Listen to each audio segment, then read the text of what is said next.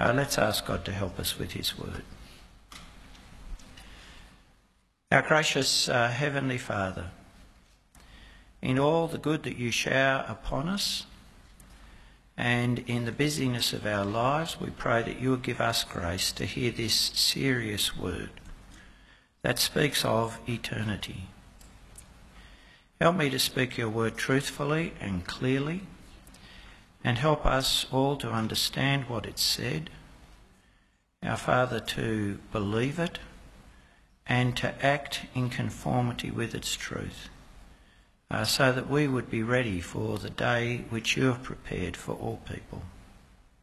We ask this in Jesus' name. Amen. You may have noticed that people can have very strong and negative views about God. Happy to describe him as our imaginary friend, or a kind of celestial psychological crutch, as unreal and ineffective. Well, after a series of interactions with the prophet, this is now the case with the people that Malachi has been addressing. People who at least by descent claim to be the people of God. You have spoken arrogantly or harshly or strongly against me, says the Lord to them. The doubts about God's love and justice the people have expressed have now hardened into unbelief. And they're expressing that view with full conviction and confidence. Yet, addressed directly by the Lord, they respond dismissively. What have we said against you? It's as though God is so marginal in their thinking that they can't recall, can't bother to remember what they've said. Their response is contempt in line with their conclusions about God, that he has no bearing on real life, for good or ill. They've been saying, it's futile, verse 14, to serve God. What do we gain by carrying out his requirements and going about like mourners before the Lord Almighty? But now we call the arrogant blessed. Certainly evildoers prosper, and even when they put God to the test, they get away with it. Despite all that Malachi has said, despite these people hearing the word of God, this is now the conclusion of some, perhaps most of them. Serving God, worshipping God, is useless.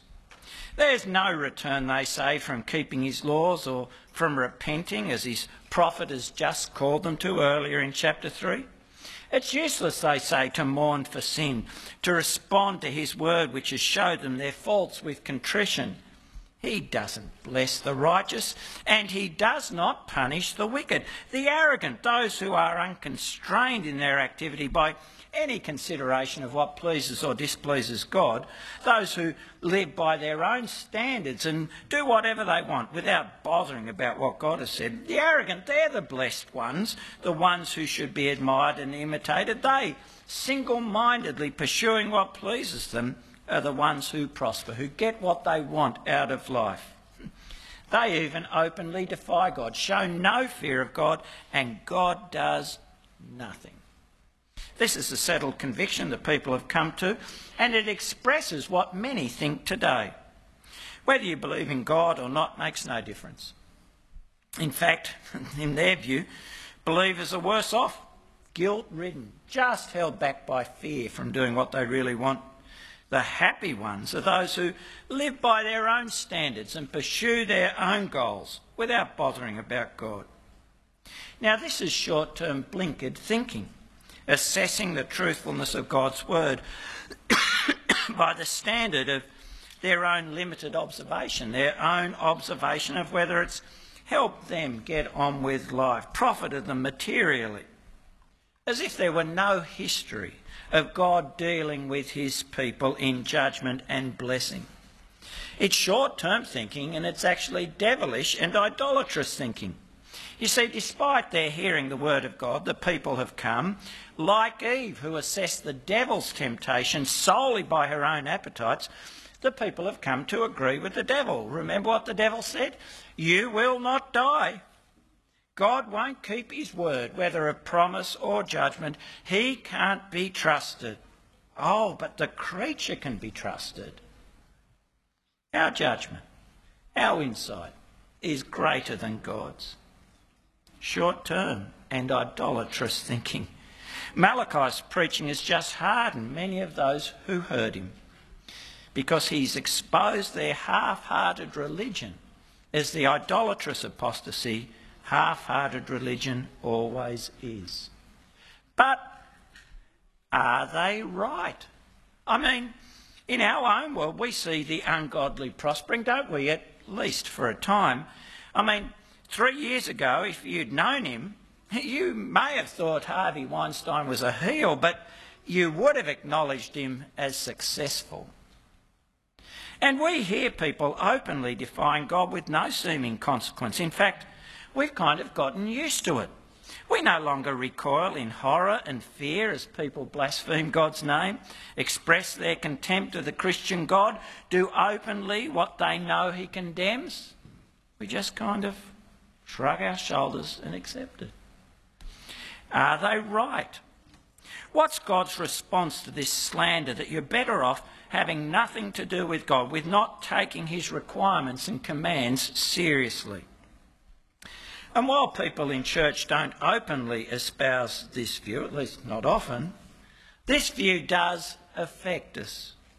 We start to think that faith is not about the real world and real world consequences and real world obedience, but just a private, personal thing about how you feel or what helps you cope. And that God is just the small God of our own small, private world. So what is God's response? Well, firstly, God makes it plain that he knows those who are his and will never forget them. Then those who feared the Lord talked with each other, and the Lord listened and heard. A scroll of remembrance was written in his presence concerning those who feared the Lord and honoured his name. Just as the arrogant talked amongst themselves about God, so those who fear the Lord talk. And the Lord hears. A reminder, isn't it, that he knows what we really believe. He hears even the whispers of our hearts. And those who fear the Lord are those who believe what the Lord says. They honour his name. That is, they believe all that he has said about himself.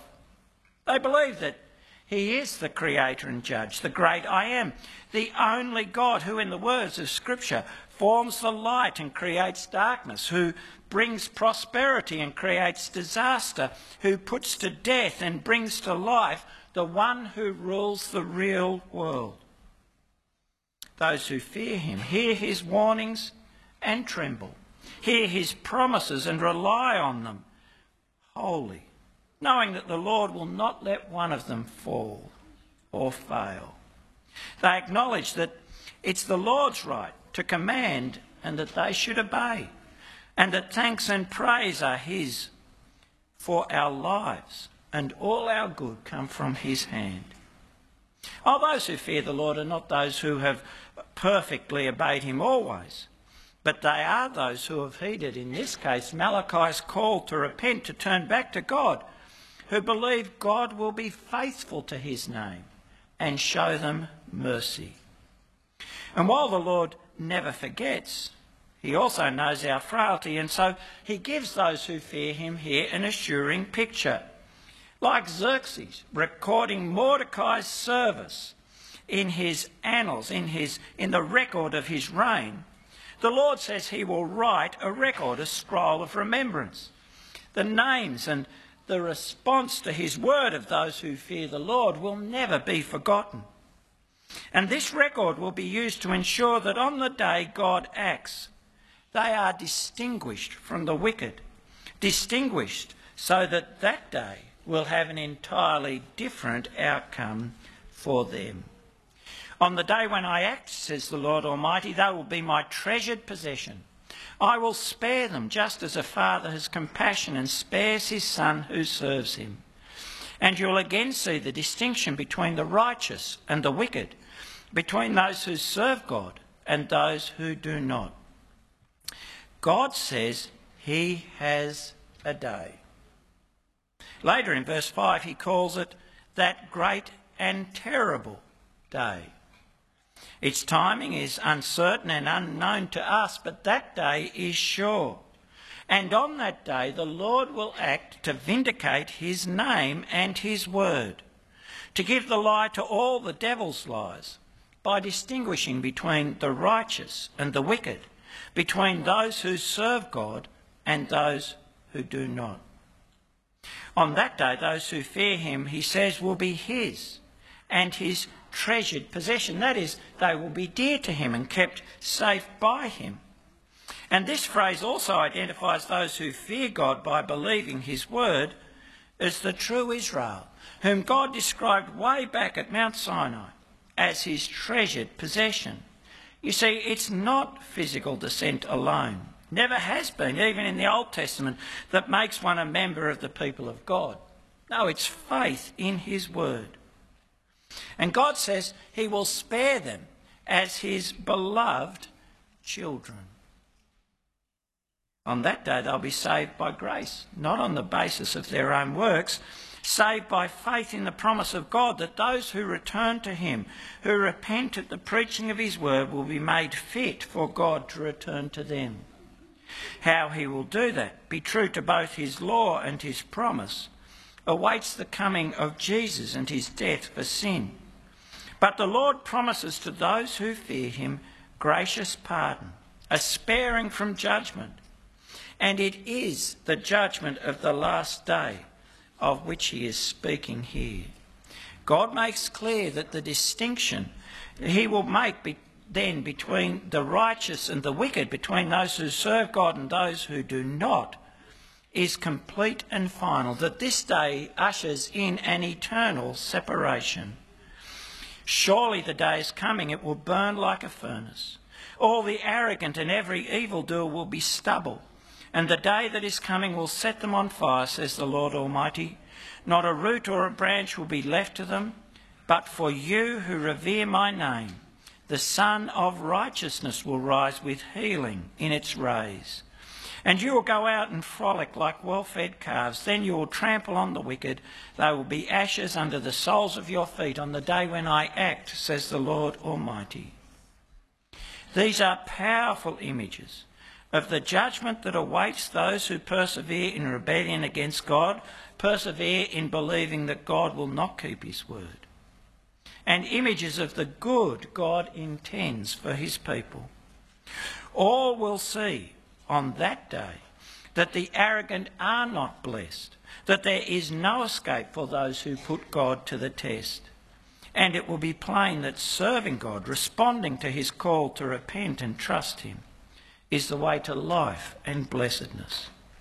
The arrogant and the evildoers, it said, will be consumed like stubble, a picture drawn from their agricultural practices. See, after the field was harvested, it would be left fallow with what remained of the wheat left in the field to dry out. And that remainder of wheat is, of course, called stubble. Then, before the next planting, the field will be cleared of last year's crop and weeds by burning the stubble. And so this is a picture that speaks of both a delay of time passing while the stubble dried out, but also of the irresistibility of judgment, for the dried stubble was quickly consumed. Equally so the wicked, those who defy God, are not judged immediately. No, God gives time while they are ready for judgment.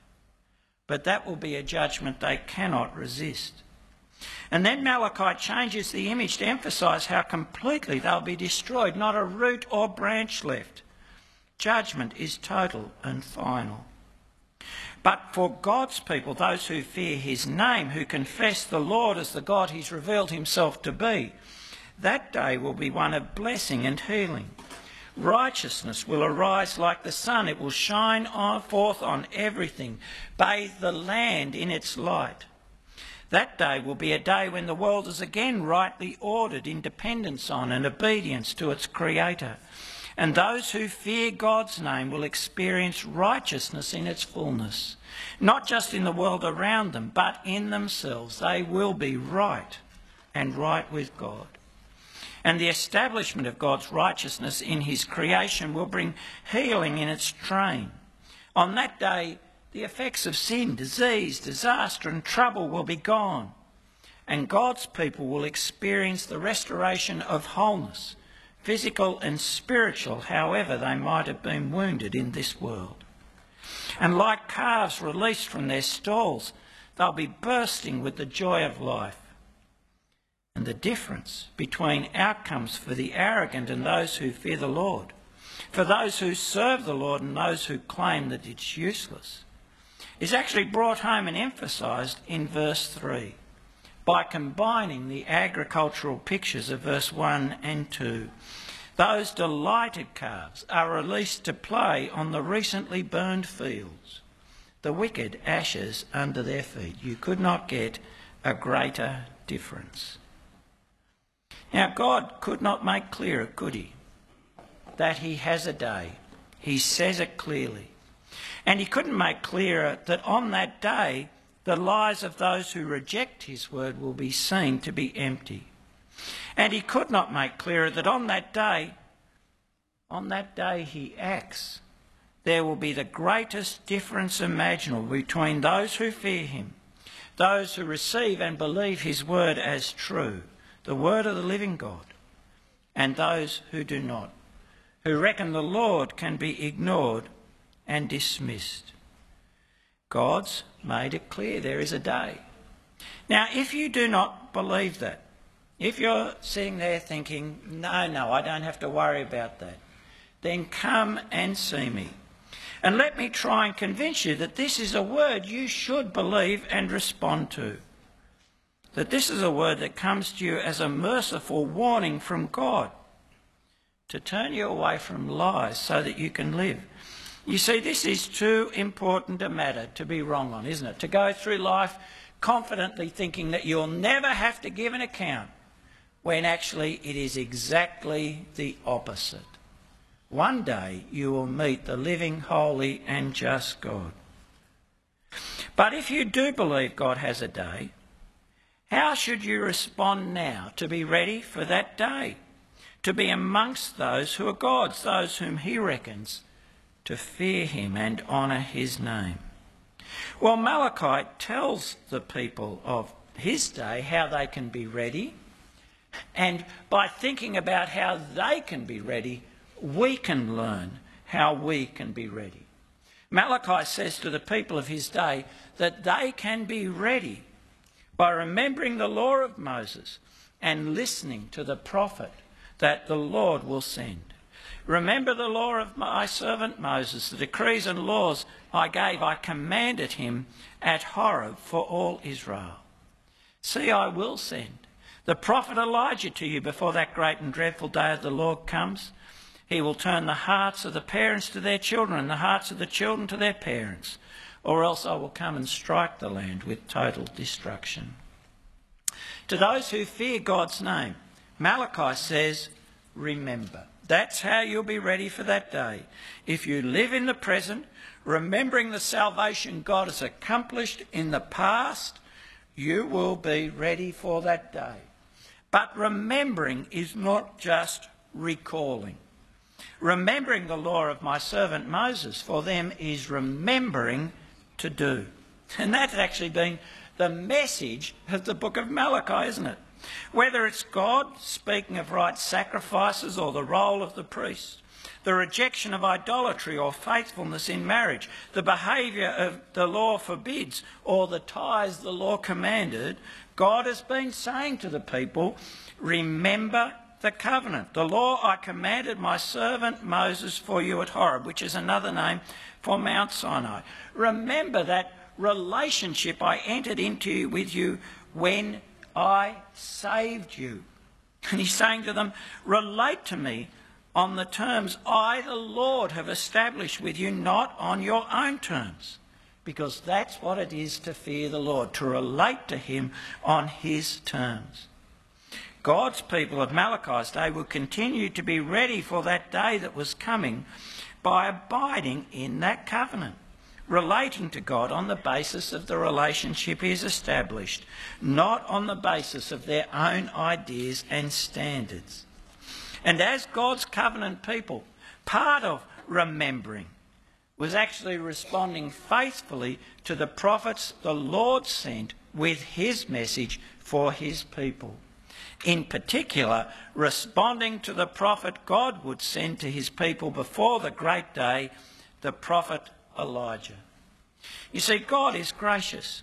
Just as in chapter 3, he said he would send a messenger before he himself came with his refining, purifying judgment, so here he promises to send someone, Elijah, to help them get ready for that great and terrible day. But why call that prophet to come Elijah? I mean, Elijah was a prophet who'd lived and prophesied about 450 years before Malachi, and you can read about him in 1 Kings. Well, there are a couple of things that made Elijah suitable as the one to come. He was, in his lifetime, in his ministry, characterised by zeal for the covenant. And at a time of national apostasy, he had challenged the people to turn back from their idolatry to the Lord. He says, if the Lord is God, follow him. Oh, and also Elijah had not died. He was taken up into heaven. And so he was a prophet who could return. And the task entrusted to this Elijah to come of restoring God's people to right relationship with the Lord, to observing the covenant, was actually the work the Elijah of the past was known for. This word is spoken of in Malachi in terms of reconciling divided families, of turning the hearts of parents to their children, the hearts of children to their parents. And that's because the family, more than anything else, have been entrusted with the transmission and observance of the covenant by God. Parents were to teach God's commands, and children were to honour and obey their parents' teaching. And so the covenant relationship would actually be transmitted and be practised in Israel. It's to restore this engagement by all the people with the covenant that Elijah comes. And God's people needed to hear the prophet when he came, for the alternative of continuing in unbelief, trusting themselves, not God, was dreadful. The land and the people would be subject, it says, to total destruction. And that's a word that was used of the judgment visited upon the peoples of Canaan when the people of Israel conquered the land. And it's also a word that was used of the judgment to be inflicted on those communities amongst Israel that turned away from the Lord and succumbed to idolatry. Total destruction.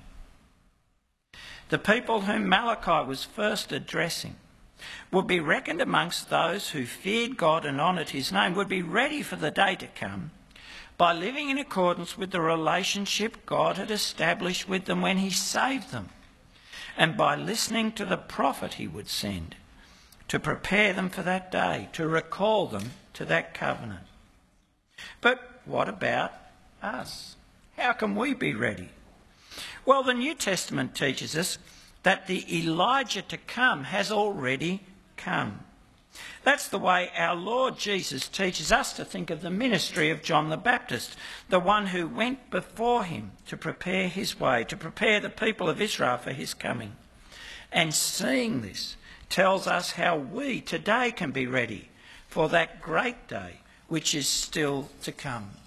You see, before his birth, Luke chapter 1, John was declared by the angel to be the one, verse 17, who would go on before the Lord in the spirit and power of Elijah. John's ministry, we're told, would be the ministry of Elijah spoken of in Malachi. And throughout his ministry, John wore the distinctive dress that Elijah, the historical Elijah, had worn. And speaking to the crowds of John 11, Jesus had said, "What did you go out to see? A prophet." He then goes on to speak of John's greatness. And then verse 14, "If you're willing to accept it, he, John, is the Elijah who was to come. And as you've heard, coming down from the Mount of Transfiguration, where Peter, James and John had witnessed Moses and Elijah speaking to Jesus, Jesus again spoke of John the Baptist as the Elijah who was to come and had come. To be sure, Elijah comes and will restore all things. But I tell you, Elijah has already come. And they did not recognise him, but have done to him everything they wished. And it says the disciples understood that he was talking to them about John the Baptist. And this is true. John the Baptist is the Elijah to come, even though in John's Gospel at the beginning, he actually denies that he is Elijah. That's not a denial of the identification of his ministry with the ministry of Elijah. It's actually a denial that he is the physical Elijah who worked on earth in the time of Ahab, all those hundreds of years ago, and a denial that he would fulfil the expectation that some first century Jews had of Elijah as almost another Messiah. John the Baptist, says our Lord, is the messenger who goes before the Lord to prepare his way. And he is the Elijah who was to come, whose ministry was to get the people of Israel ready for the coming of that great and terrible day when God would come in judgment. What does that mean for us and how we can be ready for that day? Well, it means we need to receive John's ministry as the ministry of that Elijah to come and realise that recognising him as the Elijah to come makes that day more certain and our need to be ready for it more urgent. You see, John's testimony identified Jesus as the one who will separate the righteous from the unrighteous, who will exercise God's judgment on that great day. Verse 11, he, that is the one to come, Jesus, will baptise you, says John, with the Holy Spirit and fire. His winnowing fork is in his hand, and he will clear his threshing floor, gathering his wheat into the barn and burning up the chaff with unquenchable fire. Jesus will bring that division. He will separate the godly from the ungodly. And John's testimony about Jesus has been vindicated in the resurrection of Jesus. Jesus has been exalted as the one who has authority over all, the one who will judge the living and the dead. He will fulfil what John has said of him. John spoke the truth of Jesus. And John's ministry makes that day more certain, because his ministry is the partial fulfilment of the prophecy of Malachi that makes the fulfilment of the whole certain.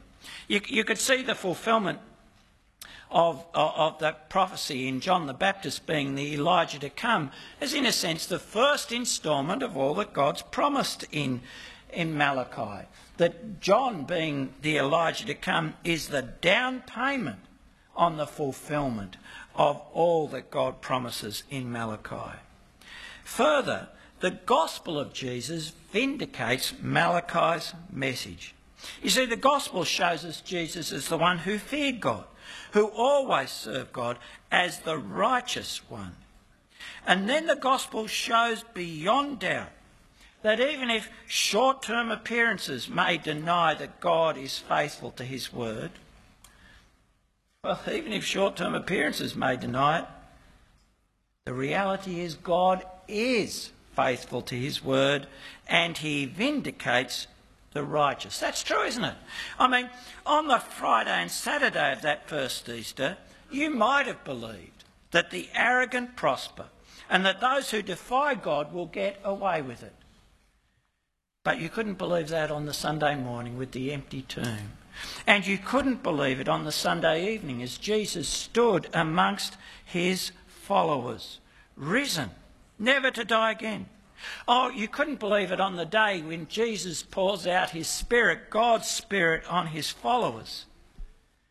And you couldn't believe that God is indifferent to the righteous on the day Jerusalem was destroyed, as Jesus said. We know Jesus is the judge. And if in his mercy God has delayed that judgment so that all can hear, so he can be Saviour of the world. That day is still certain, and our need to get ready is more urgent, for Elijah has come and there is no other forerunner, no one else to come. But if our need to be ready is more urgent, how can we be ready? How can we be confident that on that day we will be amongst the Lord's own people, his treasured possession? Well, we start by heeding the prophet. John still speaks. His testimony to Jesus is recorded at the beginning of all the Gospels. It is that important. We should listen to John and recognise Jesus as the one. He says he is the one who will bring God's judgment. And we should listen to John and turn back to God for the forgiveness that John promises to those who repent. And like the people of Malachi's day, we should fear God by remembering. You see, we too live in the present ready for the future day by remembering the salvation God has achieved for his people in the past. But we do not look back to Sinai. We look back to the beginning of the new covenant and the death, the saving death of our Lord Jesus on the cross. The death he calls us always to remember. Do this, he says, in remembrance of me. We are to remember that God has saved us through the death of his Son, that our sins are forgiven and remembered no more because Jesus bore our sins in his death on the cross. We have to remember that we are now God's treasured possession by faith in Jesus, who gave himself for that purpose, to purify for himself a people that are his very own, are his treasured possession, eager to do what is good. Oh, and to remember is also to remember that in calling us to believe the gospel, Jesus has also called us to be his disciples, to follow him now, to be his disciples who obey all that he has taught us. You see, again, remembering is no mere recollection. It is remembering to do, to live trusting in what Jesus has done, not our own works, to live giving yourself to a life of love and doing good, no matter how costly, to live expectantly, knowing that his death and rising make that day and Jesus' return in glory certain. So, as you go through this life, as you experience as a follower of Jesus difficulty and hardship, and followers of Jesus experience difficulty and hardship, and as you see those who do not confess Jesus as Lord prospering, and as you hear people mocking him and mocking his Father, and you see those who do so receiving rewards and accolades and advancements, well, as you experience those things, you might be tempted to believe the devil's lie. You might be tempted to believe there's no difference, no reward for righteousness, no punishment for the wicked. You might be tempted to think that those who don't think about God are better off, their life is easier. You might be tempted to think, as the devil would have you think, that God won't keep his word and we don't need to fear him.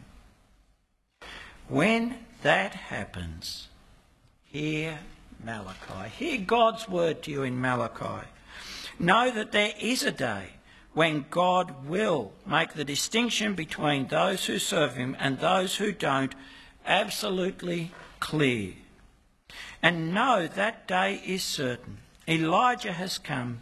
Jesus has been raised to reign. And remember the covenant God has called you into through trusting his Son. Remember to live as his followers, those who now have God's law written on their hearts.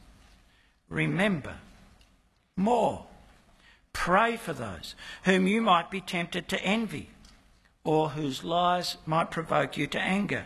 Pray for them, because you were once also blinded by the devil's lies, and only the mercy of God has opened your eyes to see God's glory in Christ.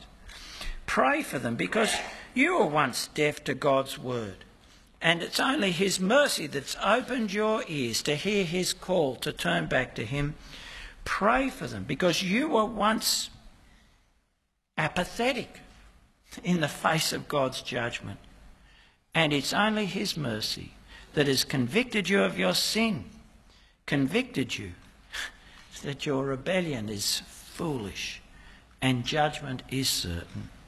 Pray, and even if they mock, let them know, let your neighbours know that there is a day, that great and terrible day, when, as Peter says, they will have to give account to him who is ready to judge the living and the dead. Remember, pray and speak, for that day is certain. Elijah has come. Jesus is the one who will judge the world, and only Jesus can spare us in that judgment. Let's pray. Our gracious Heavenly Father, we confess that we find it hard to think of serious things, hard to think of eternity. Our lives are full of busyness and plenty, and we live in the fog of preoccupation with the present. But we pray, let your word cut through that fog. Let it sink deep into our hearts. Let us know beyond doubt that there is that day that you have fixed. And on that day you will distinguish between the righteous and the wicked, between those who serve you and those who ignore and defy you. And we pray in your mercy, help us to be ready for that day by remembering your salvation in Jesus, remembering to live as his people, and give us grace, even in the face of their unbelief and mocking, to speak to others of that day, we pray. Help us to be people who love enough to tell the truth. We ask this in Jesus' name. Amen.